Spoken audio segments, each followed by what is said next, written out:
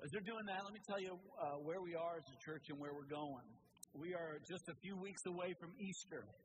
And Easter is a significant spiritual marker in our own lives, but it's also a time when people that you know that are not necessarily particularly church people or even believers are more likely and open for whatever reason to attend worship. And I want to encourage you to begin to pray about who it is. Not that you can just simply invite, hey, why don't you come? But rather, bring. Think in terms of who can we bring to church? Who can we say, we're going to meet you here, and we want you to worship with us where we worship. And I want you to be a part of this and be mindful of those you typically sit around and who you can introduce them to so that they can feel warmly welcome. We're going to have a number of services. One that is unique is our Thursday night service. We're going to have that service. And here's one of the main reasons we do that is because typically spring break falls around that time. And typically our Sunday morning is pretty slammed. And so this year, both county and city schools will be out on spring break the following day on Friday. We're anticipating a lot of families going. So we want you to be mindful. We're going to have our Thursday night service at 7 o'clock. So if you know they're going to be going on to town, you need to go ahead and switch your plans to meet theirs so that you can be here and bring them to Easter worship with you on that Thursday night.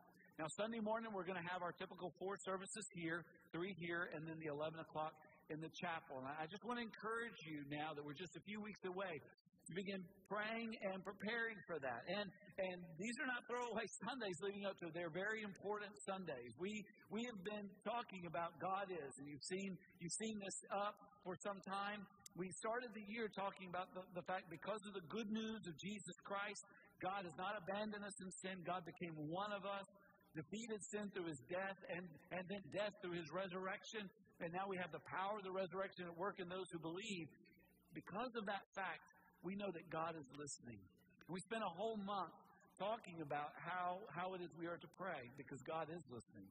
Last month, we really walked through a really hard, really challenging, for some of you, very painful process of thinking through the life of Elijah and the fact that our God is greater. He's greater than our sorrow. He's greater than our doubts. He's greater than our plans. And we saw God, I pray, in a very unique way. I know I did, and I know it blessed me. Well, now this month, as we're getting ready for Easter, we're going to spend the next 3 weeks talking about the fact that God is at work. God is at work in our lives. He's at work all around us, and He is going to fulfill His purpose. And what we can count on is not only is that God transcendent, that is, not only is God overseeing all things that are happening in the world. We know that's true. But I want you to understand that same God who is at work in the universe, sustaining it by His might, He's at work in your individual life and relationships. He's at work in the things that you're going through. And I want to really challenge you to think about the fact that the things that you and I go through, those are a part of God's design. And those are not always easy things. But those are the things that God often works through. He is at work in the world. And here's the question I want you to ask yourself. Here's the question I ask myself regularly. This is an important question for a disciple of Jesus Christ. Am I joining God in what He's doing? So often in our American mindset, in our Western mindset, we have this arrogance that would say, hey, I've got the plan. I'm smart. I've got it together. God, I just need you to get with my plan. Hey, God, I know what I want out of life. I just need you. I claimed it. I need you to come on and get in here and give me what I want. That's not the prayer of a disciple of Jesus. A disciple of Jesus says, God, I know that you are the Almighty. And I know that you're good. And I know that you're wise and you're perfect. And I know that you're at work in the world. And Lord, I want my life to be under your authority. And I want to join you in what you're doing. And so the right question is, God, am I in your will? Am I joining you in the work that you are doing in the world? Now, understand, in order to join God in the work that He is doing in the world, there's some things that's got to be real in us.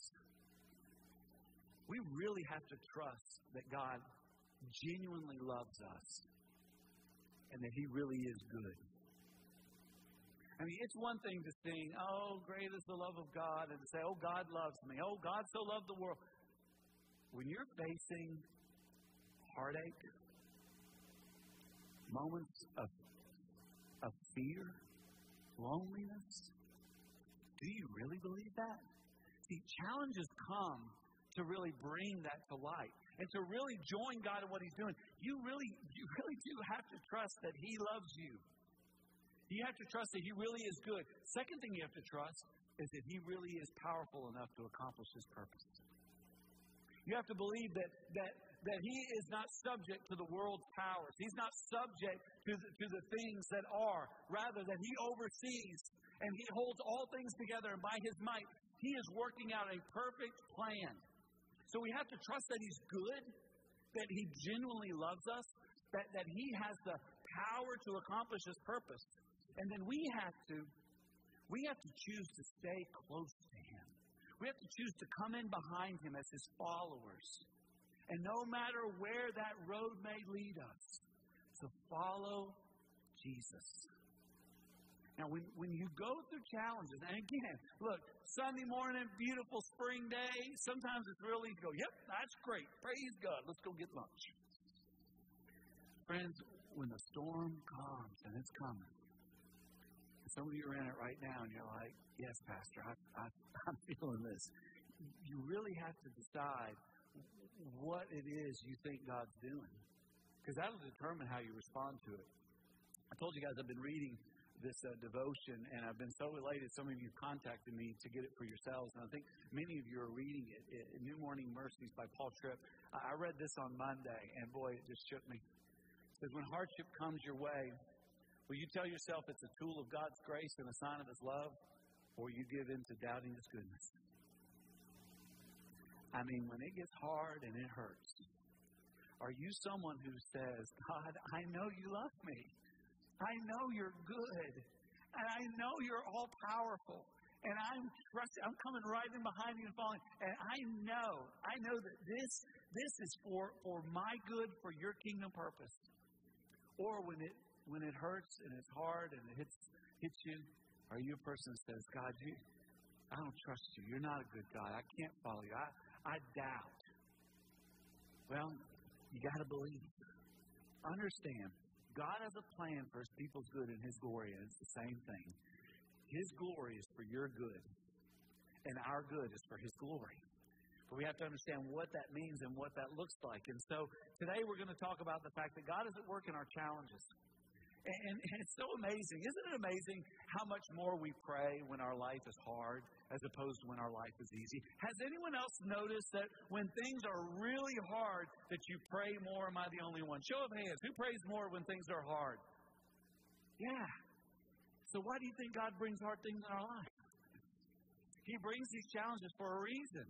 And you know, one of the things He does, I was listening to Tony Evans. How many of you guys have ever heard Tony Evans, Dr. Tony Evans preach? Woo!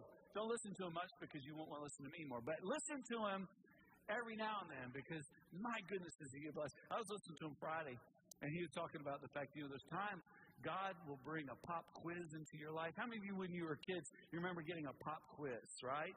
Pop quiz, what makes it pop is the fact that you weren't expecting it, right? Well, Dr. Evans was talking about the fact sometimes God brings pop exams. I mean, not just a little, 5% of your grade, 50% of your grade, pop exam. What do you believe?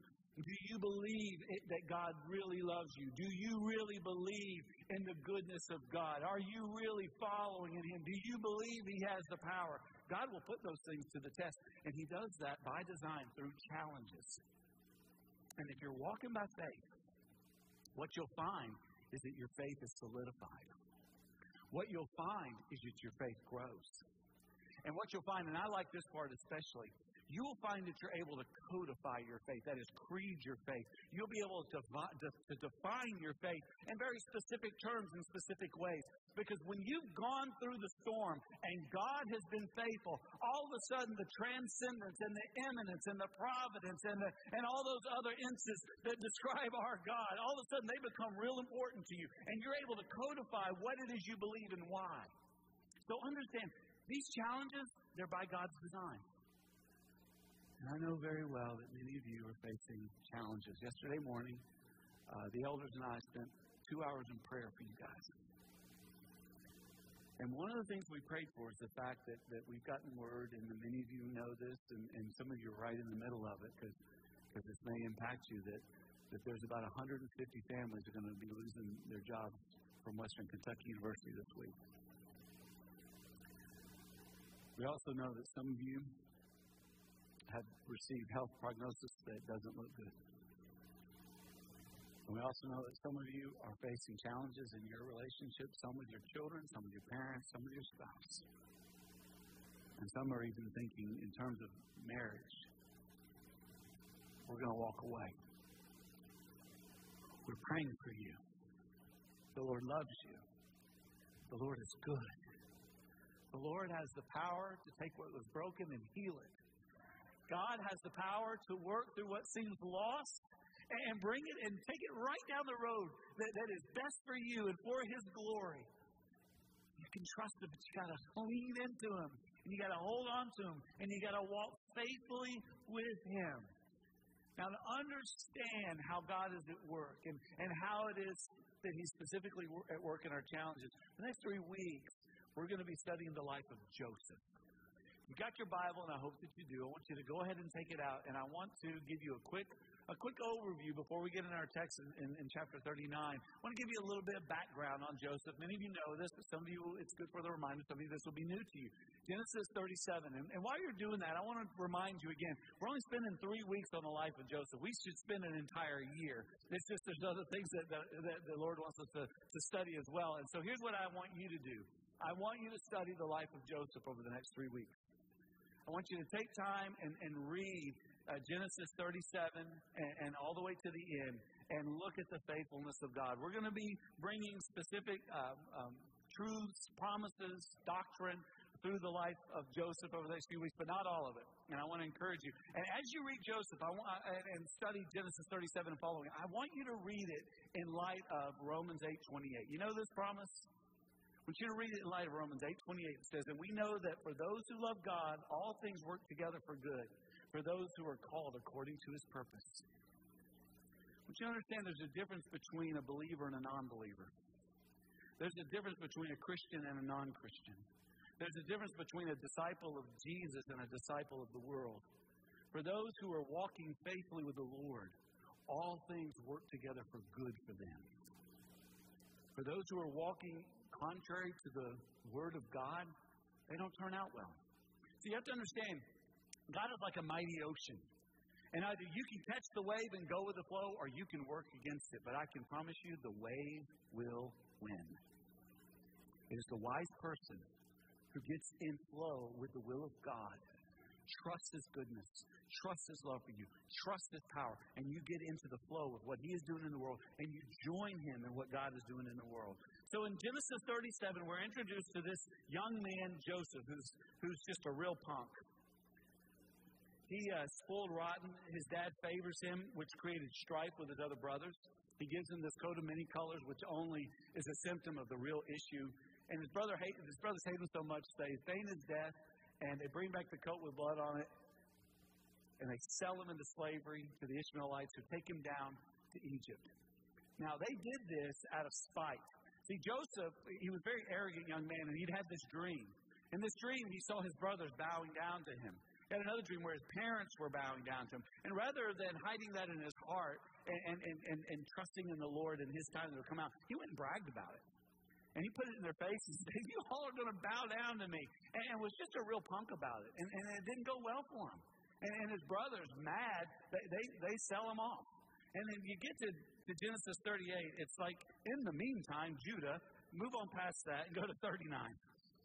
And in 39, we see where he was sold. He was sold into Potiphar's house in a household there in Egypt. And I want you to see something in verse 2 in particular. So there he is, sold in slavery, working in Potiphar's house. And it says, the Lord was with Joseph and became a successful man, and he was in the house of his Egyptian master. Well, that didn't last long because Potiphar's wife was not a good woman. And she sought to live a sinful life, and Joseph wouldn't have it. So she had him arrested.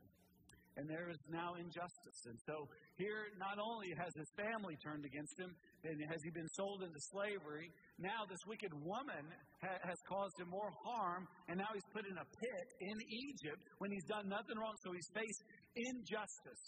But I want you to notice with me the geography of God. Let's focus now. Ethan, why don't you come on up? Let's all stand together in honor of God's Word. And he's going to read for us verses 21 through 23. I want you to notice where God is. Where God is, as it pertains to Joseph in particular. This is Genesis 19, beginning in verse 21 through 23. But the Lord was with Joseph and showed him steadfast love, and gave him favor in the sight of the keeper of the prison. And the keeper of the prison put Joseph in charge of all the prisoners who were in the prison. Whatever was done there, he was the one who did it. The keeper of the prison paid no attention to anything that was in Joseph's charge, because the Lord was with him. And whatever he did, the Lord made it succeed. The Word of God. Thanks be to God. Thanks be to you. If you would go ahead and be seated there. Like Joseph, we all face challenges. Like Joseph, though, disciples of Jesus go through these challenges. Notice the geography of God with the Lord. That's the difference between a disciple of Jesus and a disciple of the world. The Lord is with us. I cannot tell you how many times in the last 23 years of ordained ministry I've walked through pain with people. Some of you sitting here. And I've heard some of you say, I do not know how anyone could go through this without the Lord. There have been many of you who have stood beside grace, lost jobs, lost children, lost spouses and friends, parents. And in the hurt, there was a hope. And you said of others, I don't know how anyone could go through this without the Lord. And friends, if you are not a disciple of Jesus, if you're not a Christian, I want to tell you something. You are missing it. You're going to go through challenges and you're going to suffer. That's the nature of this broken world. You are not meant to go through this alone. God loves you. He is a good God. He has come to rescue you and to give you life. He has the power to give you new life, a life in Him. You will but follow Him all the days of your life, and He will never leave you or forsake you. He will not always save you from the trial, but He will go through it with you. And that is the joy of the life of a disciple of Jesus. Now, if you're not going to follow Jesus, let me tell you what's going to happen to you, okay? One of two things are going to happen to you when you fall into challenges of different kinds. Some of you are really smart.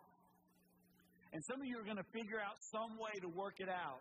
And you're going to somehow find worldly success, even in the worst pain and problems. And when that happens, you are going to become prideful. And once pride has taken root in your life, there will then be a terrible fall, because you will fall into sin. It will cost you your marriage. It will cost you friendships. It will cost you the things that matter the most. Please hear me.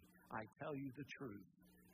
Without Christ, even if you are successful in the eyes of the world, you will fall into pride, and in that pride you will fall into sin, and that sin will destroy you. If you don't fall into pride, you're going to fall into something else. You're going to fall into despair. And that's your two options. Without Jesus, you're either going to fall into pride or you're going to fall into despair. You're going to become bitter. You're going to become a victim. You're going to blame everybody. You're going to begin to hate. You're going to have angst in your spirit. You're always going to have this negative sense. And you're going to lose life and joy and all the good things that only God can give. So friends, you got to make a choice. You're going to go through challenges. You're going to go through difficulties. You can either go alone and fall into pride and despair, or you can go with Jesus. And He will never leave you or forsake you. And I want to tell you something. He's good. And He loves you. And He is all powerful. And He wants you to come in and follow Him and obey Him and trust Him and see Him do great things. Depend on God, because He's dependable. And as you do that, you will find His presence more powerful. He is with us. As disciples of Jesus, understand, the Lord is with us. So what do we need to do? How do we strengthen that? How are we encouraging that? Let me give you 4 things here as we think about the life of Joseph. The first one is this. As disciples of Jesus, the Lord is with us, so trust providence.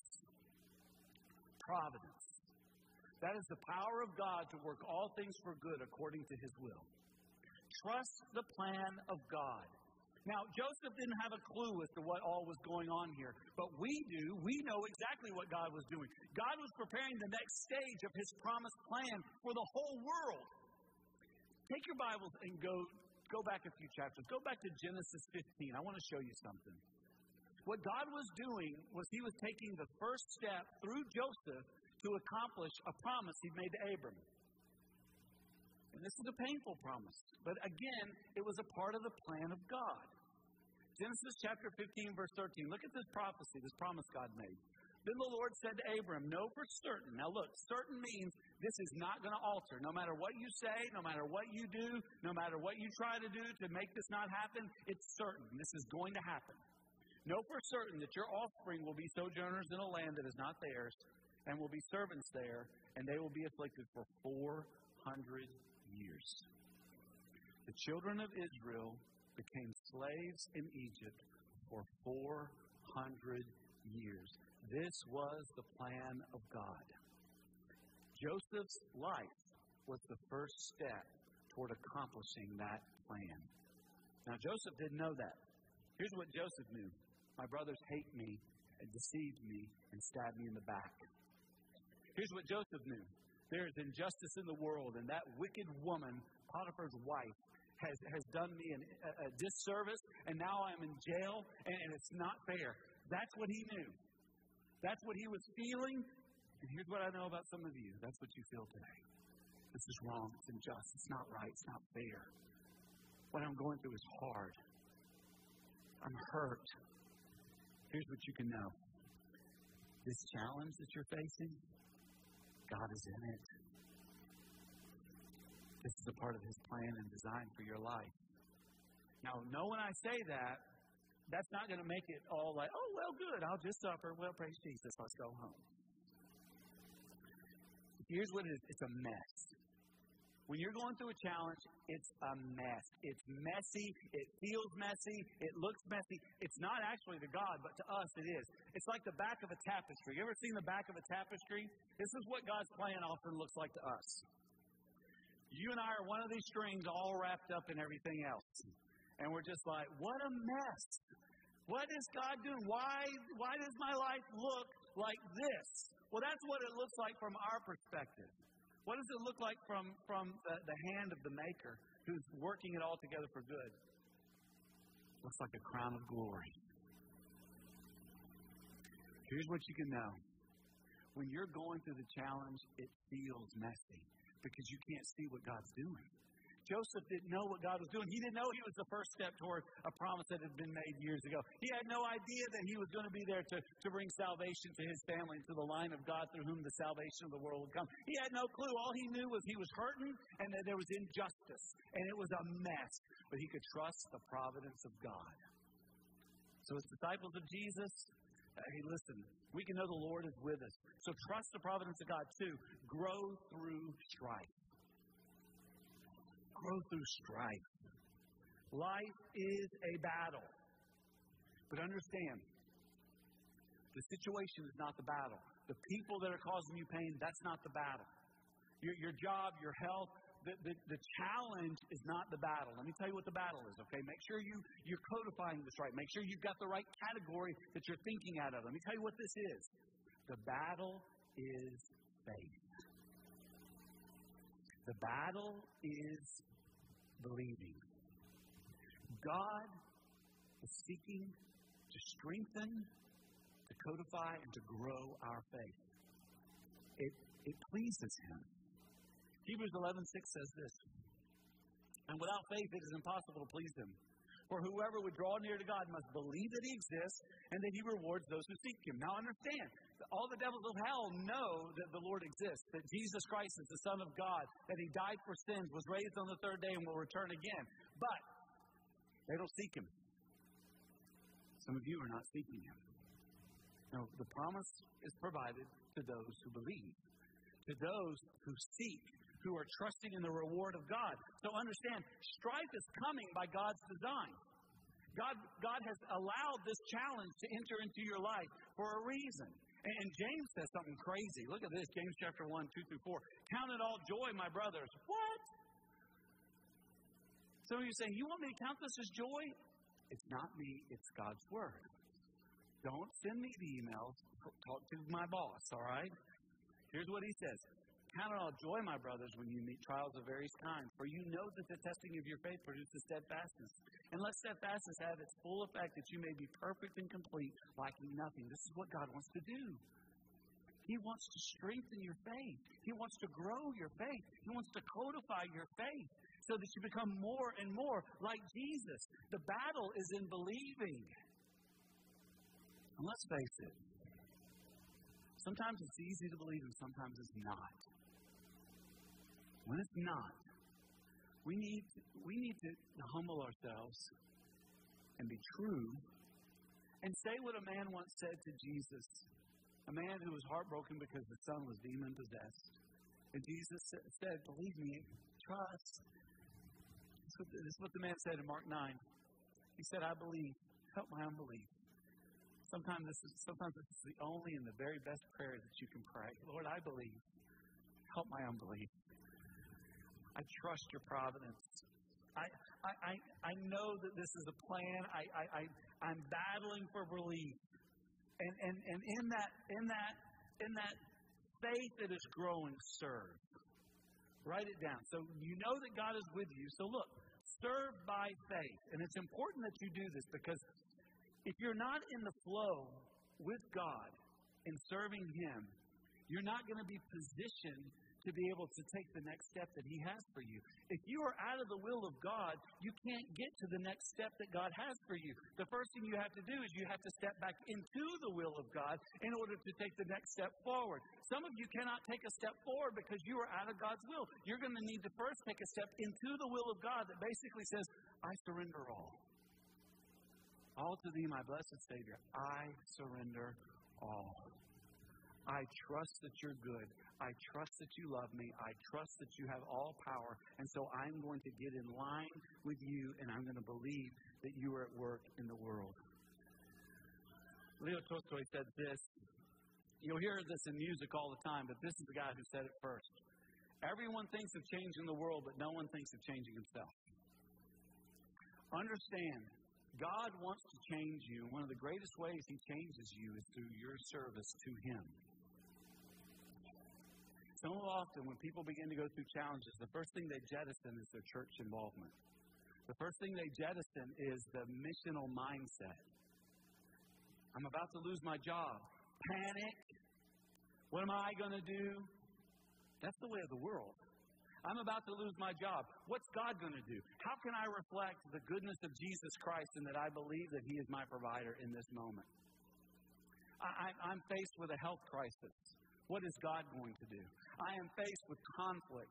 What is God going to do? My marriage isn't going the way I want. My child isn't going the way I thought that he or she would. My parents aren't doing well. What am I going to do? It's not what I'm going to do. What's God going to do? The disciple of Jesus doesn't start with himself. The disciple of Jesus starts with Jesus. And says, now what are you going to do, Lord? See, I trust Your providence. I see the strife as a part of Your plan. And so I'm going to serve You, and in serving You, I'm going to be changed. And what's going to be changed is going to be our character. What that means is that we're going to become conformed to the image of God. See, there are Christians out there, well-intentioned, who are teaching even today. And what they're saying is that what's most important is the person. And we need God to conform to our image so that we can get without what we want. What a horrible thought.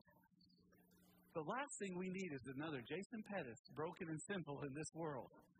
What we need is more Jesus.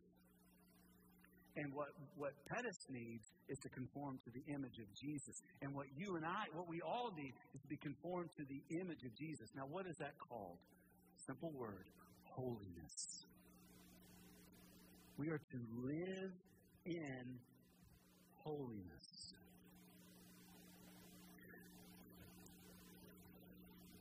Joseph didn't know what was going on.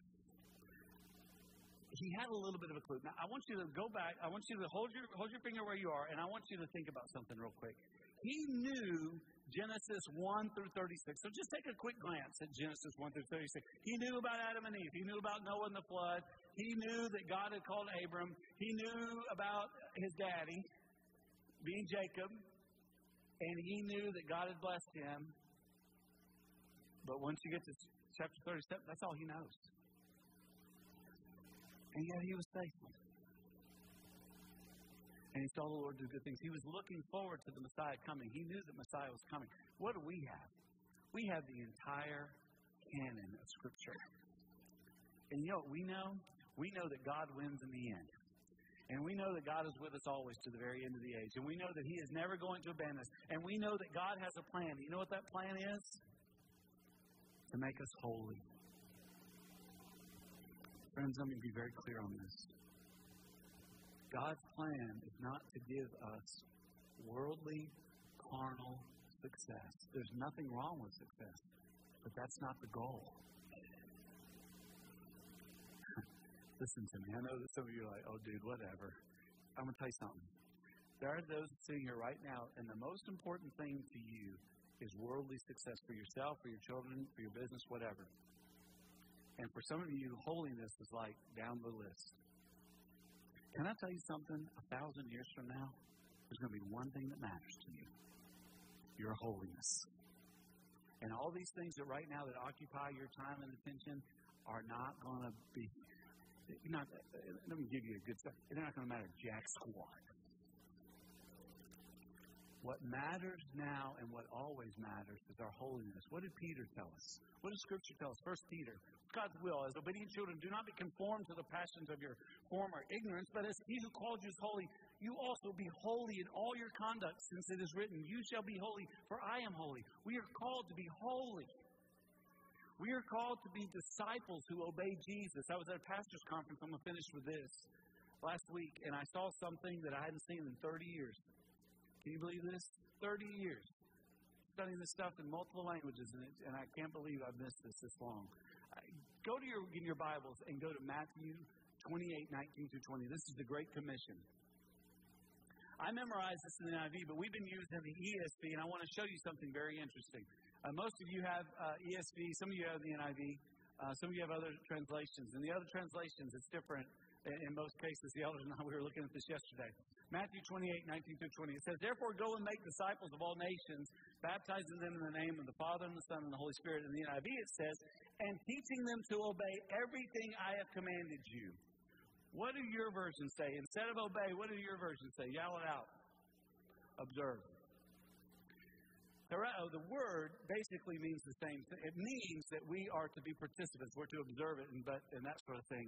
But a pastor made a very keen, I think, observation the other day and said, you know, a lot of people, especially Americans, have taken this scripture to observe all things. Hey, believe in Jesus, get baptized, and then go to church and watch people sing and talk. Go to a class and observe other people teaching. And then that's what it means to be a Christian. No wonder you're bored. That's not what Christianity is. Christianity is a wild journey where you face challenges every day. And you have to trust in the love and the goodness of God and believe that He has the power. And so much so that you get in behind Him and that you're going to obey Him and follow Him no matter what. To obey. Let me ask you, are you a disciple of Jesus? I'm not saying that you say the sinner's prayer. Are you a disciple of Jesus? Can you say, look, 1 month ago, 6 months ago, 12 months ago, I was here, but now my obedience is here because I am growing in the knowledge of my Savior, and I'm trusting Him more and I'm obeying Him more. Some of you are not disciples at all, and I'm telling you, you need to give your life to Jesus today. Some of you, you are seeking the Lord. But you know people that aren't. And those consequences I talked about, pride and despair, you're beginning to see it in their lives. And I want to encourage you to come pray for them today. To ask God to do what only He can do, which is a miracle of new birth and new life in His will. Let's stand together for prayer. Father, I know that there are some who are here today who, well-intentioned people, that really have not made you their Lord and Savior. They are not disciples of Jesus. They may be church-going people. They may be nice people.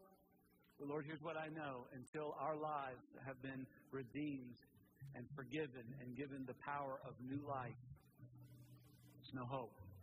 So I pray today that you're bringing conviction and an awareness of the need of salvation to some, and that they will come get on their knees and pray to you what I prayed 30 years ago. Lord, forgive me, take over, I'm with you. Lord, I pray for some brothers and sisters who are here today. Some are in challenges. Some are about to face them. All of us need to be in the flow of your will to take the next step that you have for us in holiness. I pray today that they would come and ask you for strength, for endurance, to help their unbelief. They believe. Help our unbelief. And then for those of us who know others who are in need, that today we begin to pray and maybe even begin to think, how can we share the gospel with them? How can we invite them to come and worship our great and mighty God and hear the truth and experience the love of this family? It begins with prayer, Lord. Because what we're asking to see and what we want to see and what you want to do is supernatural. So it begins with prayer. So Lord, as we sing of our need to trust and obey, hear the prayers of those who want to come to you and ask for your favor. In Jesus' name, amen. Come pray as we sing together.